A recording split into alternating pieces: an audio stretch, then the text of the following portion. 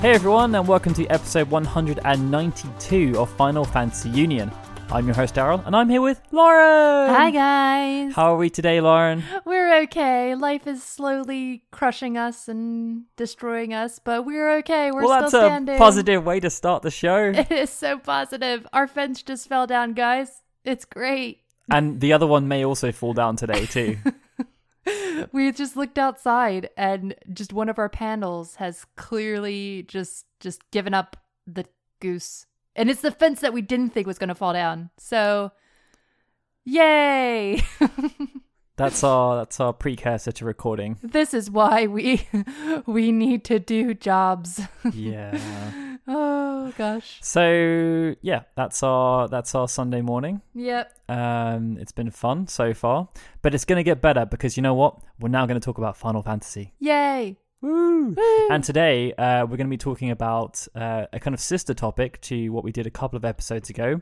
My favorite protagonist. My favorite protagonist. Because some people had said that we've never talked about favorite protagonists before, but I swear we have.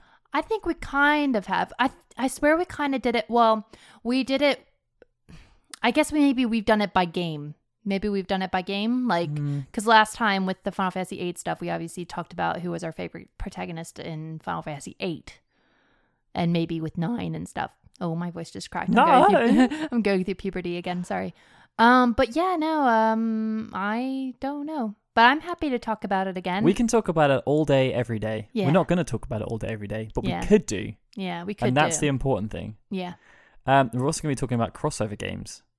So that's an interesting topic. I'll explain more about that once we get to it. Because we also have some news today. We got some news. We get some news.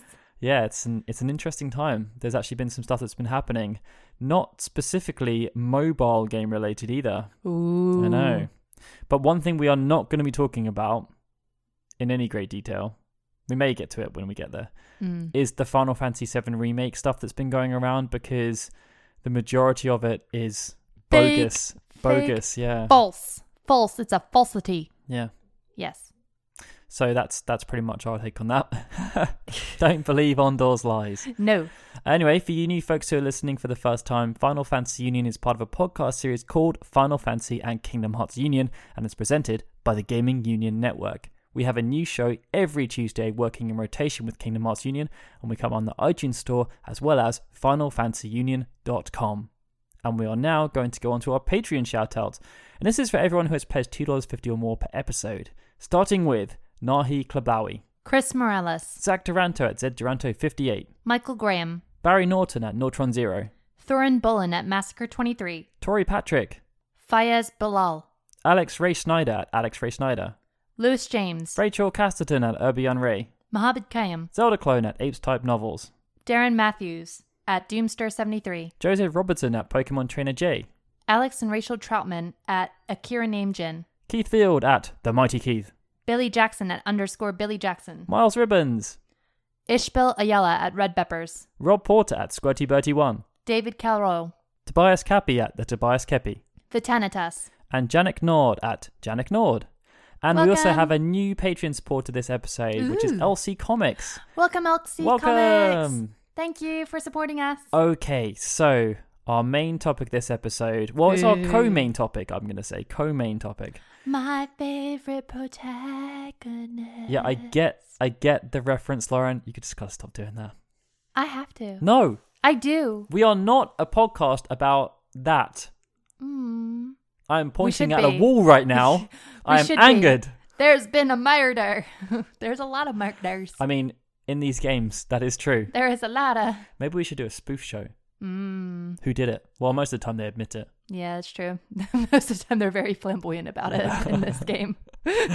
Like, it would be the worst judicial system ever. It would be like, who did it? Me! And I'll do it again! All right. Yeah. Cool. And yeah, like, no one ever really gets... Yeah, basically, like, in every game, when anyone ever accepts that they've kind of murdered someone, the rest of the hierarchy is just like, yeah, we knew. It's like Kefka murdered a whole town. He murdered a whole little like village and nothing. Yeah, Just- General Leo's just like, I didn't think he'd go that far. Yeah. Well, are you going to do anything about it now? Like, It's like he stole a fruit. I didn't think he'd go that far. It's like, he freaking just murdered I just people. stood by and did nothing. Oh, dear General Leo. And Leo. Micah. It's like, And Micah, yeah, we know he's incensed. Yeah. And Kelt's just like, What's what? happened? No. And also the fact that, didn't like, you know? like Seymour also murdered all the friggin' The Ronzo. the Ronzo. Well, by that point, there wasn't really any hierarchy to answer to. It's very true. They were all Anyway, kind of discombobulated. Come back to antagonists again. Yes. We are talking about protagonists today, and there have obviously been quite a few throughout the years. We're going to focus though specifically this time, I think, unless you disagree, main protagonists. Okay. Because otherwise we're looking at a good 100+ characters here. It's very true. But even some games have multiple protagonists, you could argue. Mm-hmm. So obviously, if we're starting right at the beginning, Firion, first kind of ideal main protagonist, because Final Fantasy 1 didn't have one. Luneth. It was actually me in Final Fantasy 1. Technically, that is true. It's I am anyone. the main character. So that's the best character ever, hands down. Boom. Well, the original Final Fantasy 3 was the same. Yes, it's very true. But then Luneth came in. Then you got Cecil, Bart. Final Fantasy 6 obviously had the dubious, who's the main protagonist? Is it Terra? Is it Celes? Is it Locke? Definitely not Celes.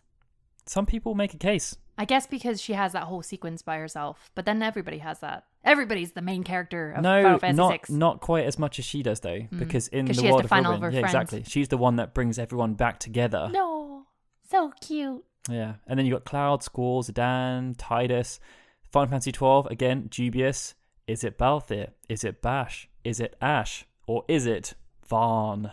I thought maybe you were going to make another rhyme. I think we're all Dash. I think we're all sold on the fact that it's definitely not Pinello. It's definitely not MASH either. You can see yourself out. No. Okay. And then Lightning and Noctis kind of round out the cast. Yep. So, Lauren, based on that selective list there, Yes. who is your favorite protagonist?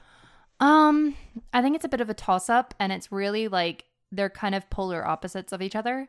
But I would say probably either Squall or Tidus.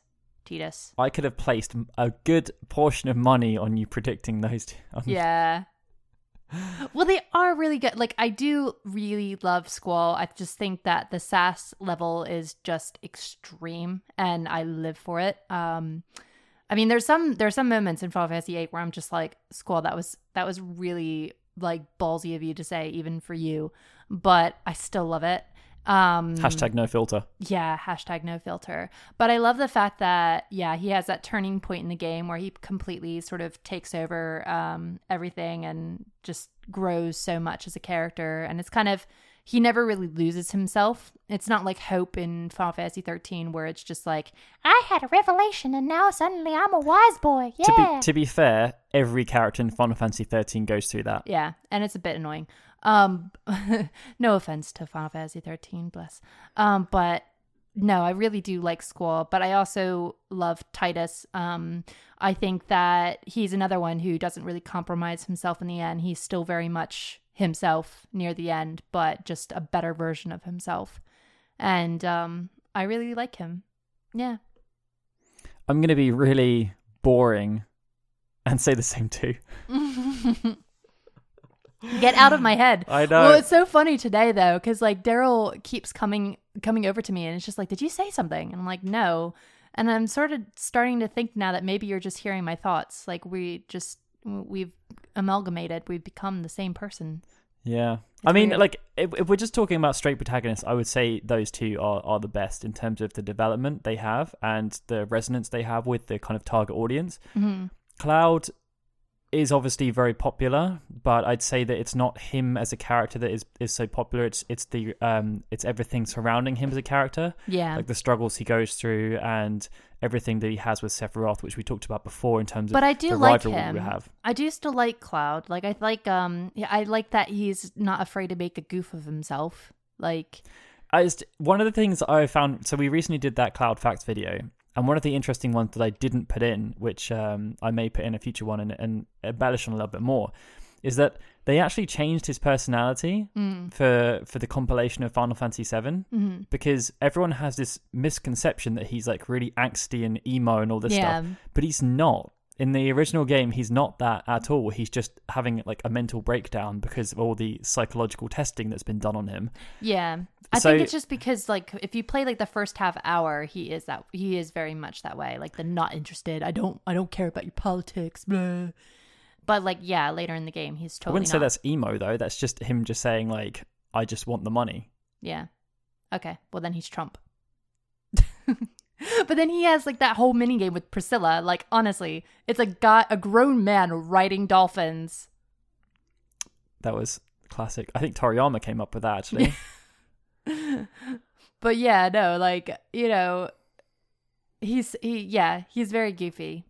But yeah, I think Cloud obviously he's a very strong protagonist, but for me it's mostly because of the rivalry he does have with Sephiroth. I don't think he's as strong in himself. It's just that like when you go through his story, you can have a lot of sympathy for him. Yeah. But I don't think that like what he does, like he obviously overcomes some struggles and he does grow as a character, but I think that those struggles are not the same as the ones that Squall and Tidus go through. It's not as easy to... You can feel, I said, you can feel sorry for him, but you can't necessarily relate to Cloud in the same way. Whereas I think Squall and Tidus are definitely characters that you can relate to. Again, I'd say the same with Zidane. Like he's probably similar, but like you can't. It's harder to relate to what he's gone through, but you can have sympathy for what he's gone through. He's more like a caricature. Like other than that one point where he has a mental breakdown, he's pretty much like a caricature of just a sassy, fun-loving thief, essentially. Womanizer. Boom. But I do have to give a lot of props to, I mean, so you could say like Firion and Luneth are like the main protagonists, like they're sort of the first, but I really do think that Cecil is like the first actual main character that we've had. And I have to give props to him because I think his journey and his sort of transition from a Dark Knight to a Paladin, I think it's just really cool. I think it's really interesting. He also has the whole love with Rosa and that type of stuff. But I do think that I really do feel like he's a very strong main character. Yeah, and that was the really good thing because obviously when they were developing the games, they did Final Fantasy 1, no protagonist, Final Fantasy 2 protagonist, Final Fantasy 3 they went back, and then Final Fantasy 4, they were like, okay, we've got a brand new system, we can go back to experimenting with this new different style of storytelling. Yeah. And Cecil very much benefited from that. And I still remember when I was playing it for the first time and you have that sequence where you have to fight against yourself to become the Paladin, and that was really impactful. Yeah, like he's really overlooked a lot of the time because he's from a game that's before 6. But I think that he is a really good main character. Bartz is kind of forgetful. I mean, I really do love the cast in 5. I love like Ferris and stuff. Like I think a lot of the cast is really sassy and fun. Obviously you still have like the serious moments, but I don't remember Bartz as much from that game as I do like Gilgamesh. Like Gilgamesh kind of was like a standout character from that game. But with 6, I have like sort of a love-hate relationship with 6 because I really do love it. I think that there's a lot of really good things from 6. But you really do hate it. But there's too many characters. There's just way too many characters. I mean, like, I do like Terra, but she's a bit broad. Like, she's a broad. Like there's not much to her. She's kind of like just this loner, mysterious character, but like there's not much else to her, if that makes sense. I mean, they kind of embellished on it in the second half of the game when she goes to the town and she kind of then finds her place looking after the children. Yeah, but she's still kind of she's not. She's distant. Yeah. And Locke is like funny and sassy, but I would actually probably say that Celeste probably has the most development in that game. Have you now come round to the fact that maybe she is the main protagonist? Maybe she is. In the last kind of 10 minutes that you've had to think about it. Yeah. I do think, well, yeah. I do think she she has a great deal of development, and I really like her. I like her arc. I like the fact that, you know, she doesn't really necessarily have the revelation that I feel like she doesn't really have the revelation that the Empire is bad on screen. You kind of meet her when she's already thinking like, well, she's trapped up because of the Empire. So she's already sort of changed, but it's like the convincing everybody else that she's different. And I'd say that she also goes through the most emotional turmoil because she obviously has the relationship that starts developing with Locke. Yeah. And then Kefka kind of comes in and then ruins that. It's like escaping your past type of thing. Yeah, and then she has to deal with that because everyone gets whisked away, and then she's left thinking like, well, these guys now hate me even though I didn't do anything wrong. Yeah.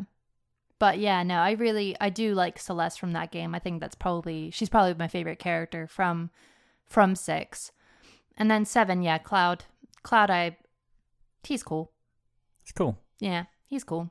13, Lightning is really cool, but she's kind of like a caricature of... Oh, I skipped 12, didn't I? Sorry. Balthier I do like Balthier. I think the problem that exists with 12 and 13 is that, yeah, so in 13, Lightning is the de facto main protagonist, but like when we were going through and doing her origins video, there's a lot of scenes where it's not like the previous games. Like she's in a lot of places when things are happening, but she doesn't have an opinion. Like she's just present. Yeah. So it's not like the previous games where like Squall and Tidus, like a lot of the events centered around them. If they were there, they had an opinion, there was a focal point, and it might be them with one other character that was happening with. But generally when the only time that things didn't revolve around them is when they just weren't there. Yeah. Whereas Lightning was just kind of like the poster girl. Like they just had to pick one character to put her on the box, and like, they picked her. There's obviously the whole sequence with her that is Hope and Lightning kind of travel off together, and that's where she gets a lot of the story development in Final Fantasy 13. But once everyone kind of comes back together, she often takes a back seat in a lot of the sequences and doesn't necessarily have an opinion, or if she does have an opinion, it's just like a line and everyone else gets a line. So it's not really her kind of stamping her authority on anything. She's not like the leader. And I wonder if it's sort of, I wonder if her presence sort of was diminished because of the fact that it wasn't her who saved the world. It was Fang and Vanille. Like, you know, you sort of think like, well, Fang and Vanille are the ones who sacrificed themselves. I mean, obviously Lightning was still looking for her sister, but like maybe if it was Lightning who was able to stop everything. I mean, obviously they changed it with the later games. She was very much the hero of the later games. Well, kind of. She definitely the last one, yeah. But 13-2 she wasn't. She was kind of making things happen, wasn't she, during 13-2, behind the scenes, but you didn't really know what she was doing. I think that's what I meant with those two games, like 12 and 13, it was a similar situation, because you think like 7, 8, 9, and 10, Tidus, Zidane, Squall, and Cloud, most of the decisions that are made are kind of them, and if they aren't, they're a big part of it. Like, so it's usually them or the deuteragonist and maybe the tritagonist who are driving things forward, but the main protagonist is still part of that conversation, and then the rest of the cast don't really have an opinion on it. They might say that kind of one line here and there, like Steiner or Freya might have a little snippet, but most of the time it's like Garnet's making a decision, Zidane has an opinion on it, they have a slight argument or a disagreement, and then a decision's made. Mm-hmm. But ultimately, when it gets to the end of the game, it's Zidane, it's your story now. Yeah. Everyone else kind of takes a back seat. Whereas 13, it didn't really happen that way. Yeah. It was like, okay, yeah, once you get to that point where everyone's together, it's we're going as a group now. And in Final Fantasy 12, it was the same thing. It was like, okay, so now we're on the ending sequence. We're going as a group. No one's taking the lead. Mm-hmm. Because except, well, arguably Balthier. Balthier does have his moments, but again, like once you get towards the end of the thing, it's like, well, actually Bash has a lot of sequences because of Gabranth. And then like, who's the person that's going up against Vayne? No one specific. I wonder if it would have been better if Bash and Balthier had combined. Like if Balthier was actually Gabranth's brother instead. I wonder if that would have made for a better that would have story. been a mind bend for the story. I think that would have been interesting. I mean, that would mean that like Bash was also a judge, but Gabranth didn't know he was a judge. Like, I just think that it would have been, I think that if they had that connection, if they just decreased the cast down. Or even like if Ash was just made the main focal point, because it's like she is the focal point of some of it, but not enough. Like, exactly. Like, obviously she's not likable. No. That's the other issue, is that she's just not likable. Her mission is the wrong mission. Yeah. Yeah, but I wonder, like, as well, like thinking about how the game starts, it would have been such a better start if you started off as Balthier, like as a sky pirate. That is your yeah, and you pick start. up Vaughn in the thing when he's like a thief just trying to steal. Yeah, I think that would have been a much better start, because I just feel like Balthier is the stronger lead of all of them. I mean, he always like sort of jokes that he's a leading man. It's like, well, why do you keep joking that? Why aren't you just the leading man? Like, it's just, it's teasing us. It's teasing us, I tell you.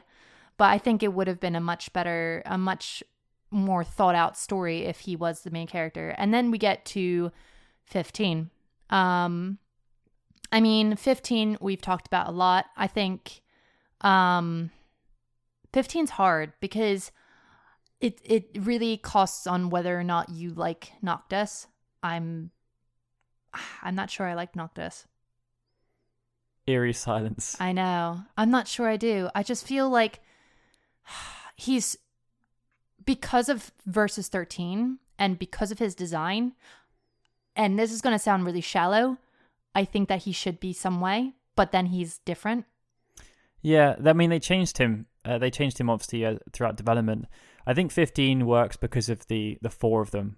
And that's what it was supposed to be around, like the four of them, and Noctis is the kind of the leader. But again, it's the same problem in a way that the previous two games had. He's not the leader. Yeah. Like, he is the king or whatever, and he's supposed to act a certain way, and that causes conflict amongst the group because he doesn't until literally right at the end. Yeah. When he's like, oh yeah, no, now I get it. Yeah. Yeah, like, I mean, to a degree, like, Gladiolus is right in the fact that, like, you have to really pick yourself up. Like, why is Gladiolus having to pick up Noctis to sort of fight? Like, that's probably not a strong character then. Spoilt brat syndrome. Yeah, so, and when sort of Noctis comes out with these, like, jokes every now and then, I'm just kind of like, but that doesn't seem like it would come out of you. It's like if he was talking and all of a sudden a chipmunk voice came out of his mouth. I'm going to get some blowback for this, but it feels as though Noctis is like a poor man Zidane. Because Zidane, the sequence that Zidane has in Memoria where he finds out everything about his past and everything, he has the low moment and his friends break him out of it, and he's happy about it. He's okay, and he's like, thank you for breaking me out of this. Let's go do this. Noctis is like that the whole way. He obviously finds out the truth about his father and everything that he was kind of groomed to do. Then obviously he has the setbacks with Luna and everything. And Gladio is like, you got to kick yourself out of this, and he just doesn't. Yeah. He just carries on being this like moody, sulking, like, yeah, sure, you can mourn and everything, but ultimately we have a job to do. Yeah, like, some people, like, coming into this, they'll think like, well, maybe it's because they were making Noctis realistic, and like, that's fine, that's great. But the thing is that you have to tell a story, and you have to tell a compelling story. And if your main character is not strong enough, maybe strong is the wrong word, but you can have a very emotional character. You can have a very a character who's struggling through a lot. But if he's not written correctly. Yeah, there ultimately has to be a point where that character becomes really strong. Yeah. And like, you think like Cloud had the same thing. He went through some serious struggles. Yeah. But ultimately, like, there's a sequence on the airship where he's like, I'm not mentally stable right now. Yeah. But you're still going to do what I say. Yeah. And you're going to respect me. Exactly. Yeah, and I just didn't feel like, I felt like it was too harsh with Noctis. Like, it was too much sort of off screen. Let's hibernate in a crystal for 10 years. Yay! I'm coming out. I'm done. I'm an easy bake oven Final Fantasy character. Woo! It's the problem that you and I kind of have had with 15 in general. It's just that the other characters had better development than Noctis, really. Yeah, Ignis definitely did. And it was just a problem that the story had pre-DLC, is that, yeah, like Ignis was the only one that really had any development. A lot of the other characters, they kind of showed it off screen, because obviously episode Gladiolus happened, episode Prompto happened. Ignis actually got some development in the game, and Noctis did have development. It just was literally right at the end of the experience, because I'd say that from the beginning of the game to the hibernation, his character doesn't change really. No, it's very one note. I think it's the same issue that I have with Lightning, actually. I would say though that when I run through Noctis' story properly again and refresh myself, I'm probably gonna eat my words. Yeah, but like the thing is that I think it's the same problem I have with Lightning, in that like they're telling you that he's a king, but he's not actually. They're telling you that he's the main protagonist, and they're telling you that this is his story and he's strong or whatever. Which is fine, because like obviously he didn't intend for any of this, but it's just it takes too long for it to become for him to wake up. Yeah, he's not it. Like Final Fantasy X, I mean, granted, it is argued between whether or not Tidus is the main character or Yuna is the main character, but you know for a fact that Tidus is actually a main character. And Final Fantasy VIII, you know that Squall's the main character. Final Fantasy VII, you know that Cloud is the main character. Like with 13 and 15, it's just like this person's the main character, and I mean, don't really want to say why. Even with Final Fantasy VII, right at the beginning of the game, the opening bombing mission, Cloud is just a mercenary who's been hired by Avalanche. Barrett specifically is supposed to be the leader at that point, but he's still like asking Cloud's permission. Yeah, like there's no ands, ifs, or buts about it. Like it's focused on Cloud. But either way, So yeah, we're wrapping up. Both of us have just said Cloud, not Cloud. Squall and Tidus. You're putting words in my mouth. Yeah, Squall and Tidus. Squall, Tidus. Tidus. Okay, so now we're going to move on to our second kind of like deuteragonist topic, co-topic, crossover games. So Lewis James on our Discord server suggested that maybe we have a conversation around crossover games. And it was kind of inspired by the fact that Fist of the North Star have had many games, but the most recent one is being developed by Sega's Yakuza studio, and it's called Fist of the North Star Lost Paradise, in case you're wondering. And basically, they're going to be implementing Fist of the North Star into Yakuza. So it's all the same mechanics and everything, just with the Fist of the North Star characters and lore. I guess it's just like a, Dynasty Warriors type thing. Yeah, like where they've done all the Warriors games, like Gundam Zelda Warrior. Dragon Quest Warriors. It's just like there's the mechanics. Yeah. Bloop. Yeah. There you go. Lewis wants to know about the other way around. So which franchises would benefit from having Final Fantasy mechanics? One thing I would say, though, is that what do you classify as Final Fantasy mechanics these days? Yeah, it's true. Don't shoot us. Should we make a pact that we're going to go with kind of like standard Final Fantasy 7 through 9 gameplay, ATB system? Yeah, I would say ATB system. Okay, so if that's the case, the obvious candidates would be like Mario, Sonic, but Mario obviously has had RPGs, Super Mario RPG, and Paper Mario is what it kind of evolved into. Sonic is another one that I'm very close with, but there's also already been Sonic Chronicles, which was developed by BioWare. Thinking further out the field, I was like, so what franchises would work with this? Because they do happen. Like Halo had Halo Wars. Like people experiment with other genres as they're looking to establish like more of a franchise. It's like a collab. And then I was thinking, Metal Gear Acid already happened. Strategy RPG from the Metal Gear franchise. And I absolutely love that game, just for reference. I bought a PSP to play it. Yeah, you have both copies still. Can look at them. And I was like, well, what else would really work in this kind of field? And for some reason, I feel as though if they did like a Street Fighter RPG, that would work quite well. Yeah. Like in the same kind of thing. Because like you've seen it with the anime productions, all you've got to do is just pick like a kind of the cast of characters. Like you have Ryu and Ken as like maybe your main two protagonists, have the story focus around them.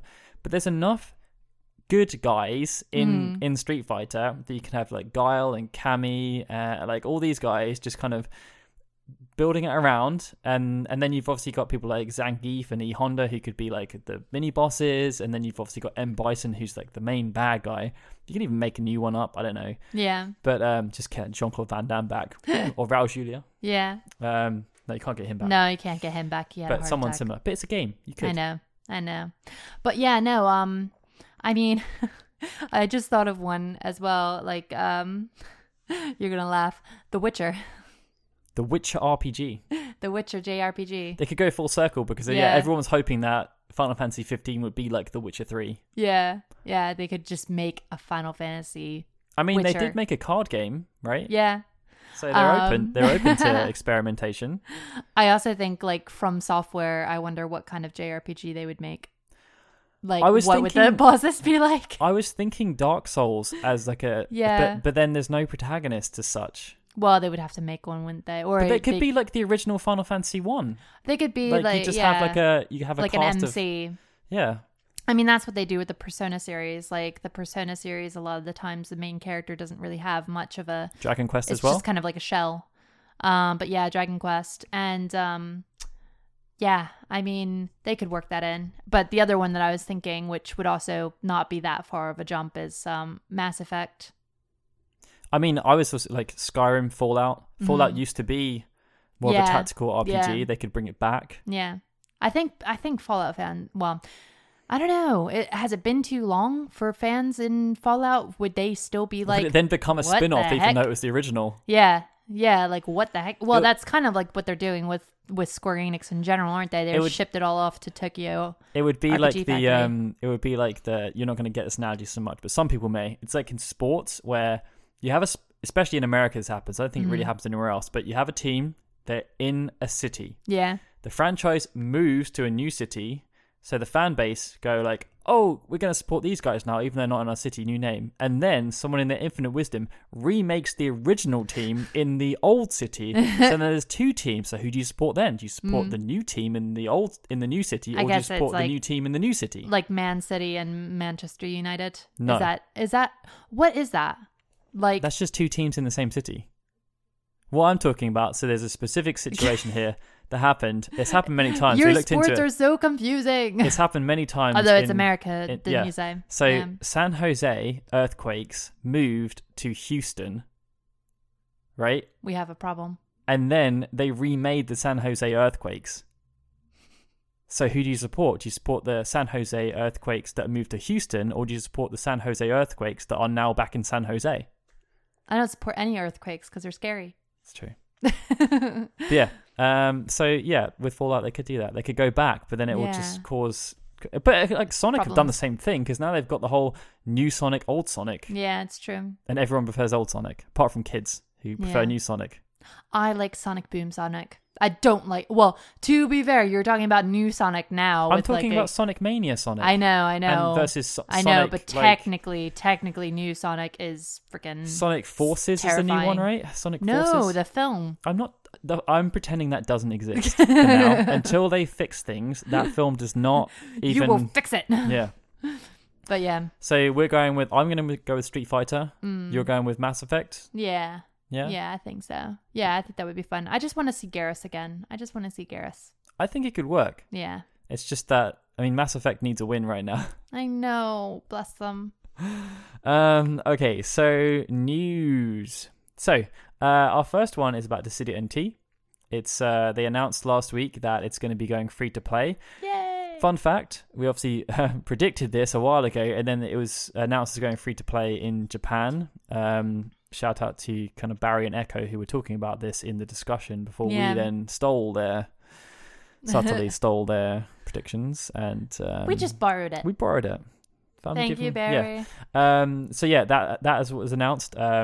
So basically, how it's going to work is that it's on the PC and PlayStation 4. I don't think they're cross-compatible, but you can play with any other people that are on that system, whether it's free to play or a paid version of the game.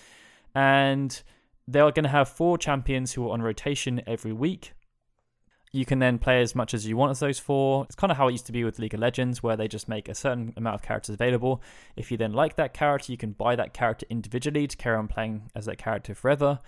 The one thing that's strange is that they're not including DLC characters in the rotation as far Yeah. as I'm aware. They really should do.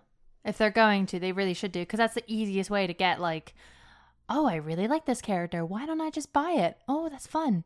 I You guess know? they're thinking maybe, well, they'll just buy the season part. I don't know. Yeah, it's really confusing. But either way, I mean, yeah, this will give some people a taste, and also like it'll give people who maybe have a really kick-butt computer who maybe don't have PlayStation Plus as well, because you won't need.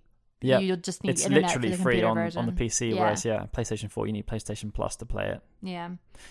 The interesting thing about this is actually I was able to head to Square Enix to check the game out. You lucky boy. I was invited to go and play Dissidia NT on the PC to kind of re-engage with the game and just check it out again. And it does look so good. Like, I was playing it even on the PlayStation 4. We don't have a Pro or anything, but I was just checking it out and it's just like, this game looks really good still, even though it's a year old now, and actually really a lot older than that because it's the arcade version. Yeah. But it does look really good. And I was able to play, I was playing with like 5 other guys from kind of different creator-ish. Some of them are Twitch streamers, some of them are esports people, some of them are just YouTubers like we are, or podcasters. And yeah, we played like 4 hours straight, and it was so much fun. Just playing with just a group of people, like not really caring about whether we won or lost. Yeah, which is the fun thing. Like, it was just like, oh well, you know, yeah, just having fun and like kind of figuring out what characters you can play that complement others, like which characters you're really good at, which ones you're not so good at, and just kind of come out with basic strategies. And it was just fun. And I think a lot of people on our Discord server have been kind of reconnecting with it as well. So if you are interested in checking out Dissidia NT when it does go free to play, then definitely check out the Discord server and find some people to play with, because that's the best way. Like, just getting a little party set up, even if you don't necessarily know the people straight away. Like, I had no idea who I was playing with, but by the end of the like 3-4 hours, like we were getting on fine and coming up with strategies. For life. Well, I wouldn't say we were friends for life, but yeah, we had fun. Yeah, no, it's good. Okay, so next on our list is that Final Fantasy XII: The Zodiac Age, which is coming out on Xbox One and Switch, is going to have some new mechanics. Ooh. So obviously the Zodiac Age changed quite a lot from the International Zodiac Job System, which changed quite a lot from the original game. They just keep changing it. And now they're going to be doing something that I understand why they're doing it, but I don't like the fact they're doing it. So they're adding the ability to reset and change your jobs if you just talk to Mont Blanc. And the reason why I'm unhappy about this decision is that I think it just kind of flies in the face of everything that Ito was trying to do with Final Fantasy XII. Like, if you go back, like when I was doing the video of everything that's changed, he said a lot in the Ultimania for the Zodiac Age about why he did this, because in the original Final Fantasy XII, it was a system where every character became every other character. You do, like, the license board, you could do anything with anyone, and like that's great, and some people really like that. But one of the reasons that I enjoyed playing Final Fantasy games was that every character was unique. Yeah. Like, if you're playing Final Fantasy IX, everyone has a job role, and that's just how it is. Like, everyone has specialisms, and they're geared towards certain things. Whereas in 12, you could just do it so that everyone just becomes homogenous, like, and every character's the same. Like, it's no real fun, and everyone just finds the ultimate optimized route, and then every character just becomes identical. Yeah, it's not fun, and like Ito made the same conclusion in that that's why he put the job system in. Like, once you pick a job, that's it. You can't change it, because you have to stick with your decisions, and it helps to make like more diversity within the cast of characters. I don't know why. I guess because of pressure from fans, like they're just getting fed up with the fact that they couldn't change jobs. But it's just the fact that Ito mentioned a lot of philosophical things as to why he made this decision, and then it's been reverted. I'm guessing that he was consulted on the change. Maybe. Because I know that he's been supervising the Zodiac Age. I don't know if he is still supervising the Zodiac Age, but I think it's just a shame that like it's like if someone... It's a piece of art. Yeah. And then someone's come in and just changed it because they didn't like it 10 years later. Yeah, like added a mustache to like Mona Lisa. And it's not like he's made the decision. No. Well, maybe he has, but like it just seems a bit weird to me. I mean, I also just find it a bit weird that this is like exclusive to the Xbox One and the Switch. I mean, it's just what happens with these things. Like, it's just a weird sort of selling point. Like, I don't think it's necessarily supposed to be a selling point. I think it's more just that it's the latest version, so they've made some modifications. I mean, in the past, like it's not the only modification. Like you can now switch between Gambit sets, so depending on what you're doing, you can have different setups. But then it's like, why can't you just update it for? Well, to be honest, they probably will do. Yeah. I think in the past they've been very bad with doing that, but I think the Final Fantasy 12 team specifically have shown that they aren't so bad with it. Like they continued patching the PlayStation 4 version up to a year after it released with different tweaks and fixes. Yeah. And obviously they added certain things in based on kind of player demand. So I think that if any version or any port, like because obviously the 10 remaster, they didn't put stuff back in the PlayStation 3 version. I think of any game that they've done, this is the one where it will be more likely to be added into the PlayStation 4 version and the Steam versions. But I guess we'll just kind of have to see. Yeah. Yeah, because I mean, like, the one that I think is the most annoying is just the New Game Plus. Like, I think the fact that they're going to add it so that you can carry over your belongings is really... I mean, that's what a lot of old New Game Pluses do. Like with Final Fantasy 10-2, like it was really nice to just have all of my stuff back. I don't have to go find ribbons again. Yeah, and I think like that's the difference between the resetting the jobs thing and just having belongings carried out. That's like a slight cosmetic tweak. Yeah, like, it doesn't really change anything. It just saves you some time. Yeah. Whereas the other thing is, there was a philosophical reason as to why that decision was made. It wasn't just like an oversight or a neglectful thing of like, oh, we should have done that. Let's fix it. It was like there was an actual rationale that was really deep rooted behind the reason why he did it. So you couldn't change jobs, and then they've just done it so you can change them. But I guess it's no different to like, I really like playing the games on Steam now because you just have a fast forward button and you don't have to like... Yeah, but I think that's like an oversight. Yeah.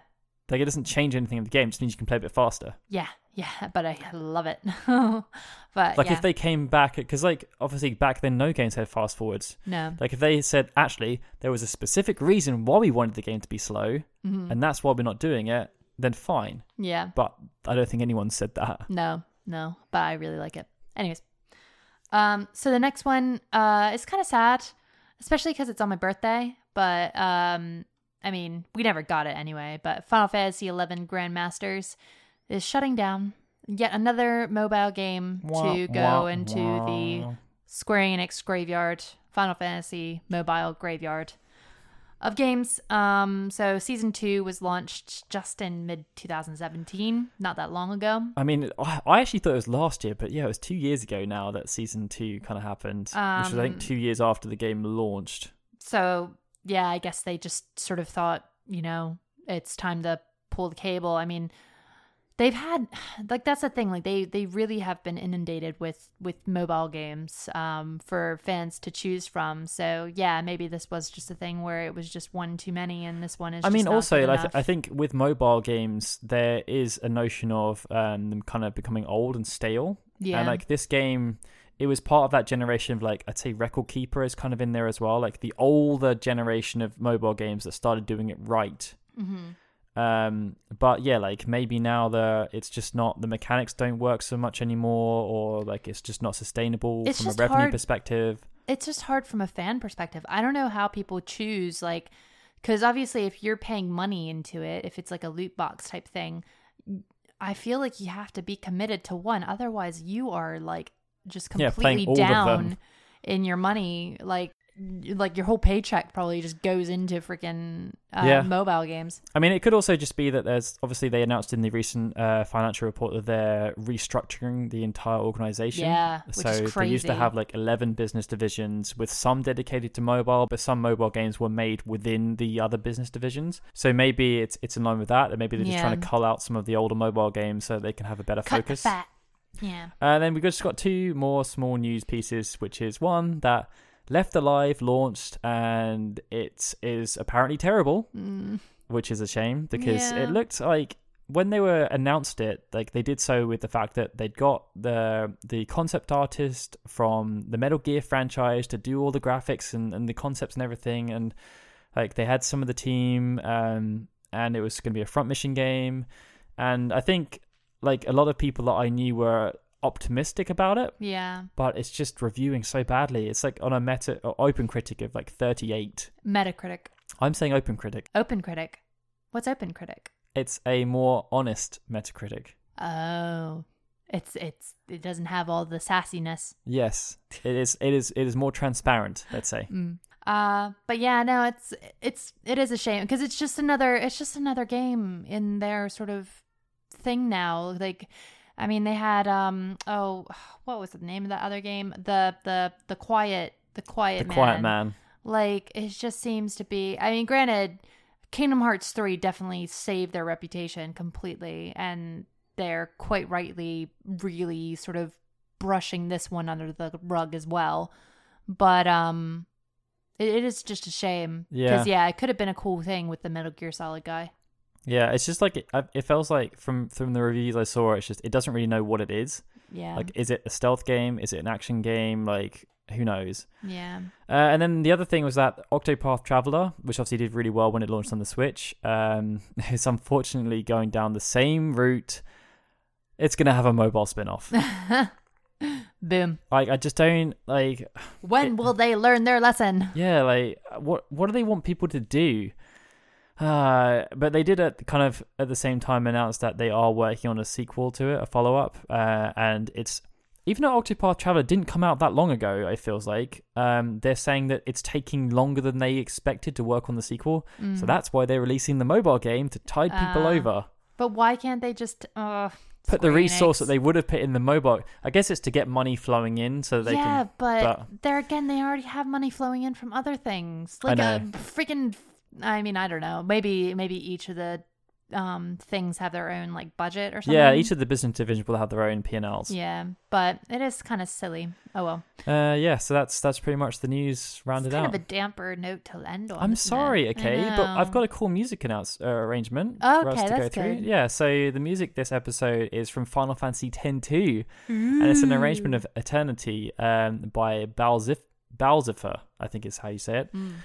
So actually, obviously, Eternity is a fantastic piece of music from X-2. We do frequently sing it. Balzifer is one of the YouTubers, along with Onion Soldier, who actually are responsible. Well, not responsible. It's not their job or anything. We're not relying on them. Yeah. But they do upload like pretty much every single Square Enix soundtrack to their YouTube channels, and like in massive depth. Yeah. So like, all of the Dissidia soundtracks are on there, like even all the new stuff, all the Final Fantasy 15 ones are on there. They put in a lot of the spin-off ones too. So generally you will have listened to these music like channels from these guys without maybe even realizing it. But Balsifer obviously does his own arrangements too, and he uses the other stuff to kind of draw people in to hear what he does, which is good strategy, I would say. But yeah, X-2 is obviously a fantastic piece of music. Many years ago, there was an amazing vocal arrangement done by Vietnamese, I think she's Vietnamese, vocalist called Christine Sa.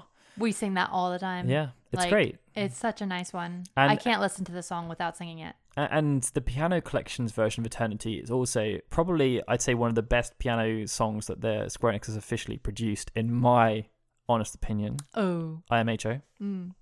So hopefully you guys enjoy listening to the arrangement that Balsifer did of Eternity. The next episode of Final Fantasy Union is scheduled to come out on the 26th of March. And of course, if you want to catch up with everything we're doing, subscribe to us on iTunes. If you just search for Final Fantasy with there or thereabouts. Apparently, according to one of the many websites out there, Track Progress, we are consistently within the top 100 video game podcasts in North America, which I still think is crazy. I mean, I can't believe that we still reach out to Japan as well. Yeah, we're on the best. Yeah. You guys are awesome. Thank you, everybody. Arigato. Arigato gozaimasu. Yeah, there you go. If you do really enjoy what we do, though, then come along for the ride.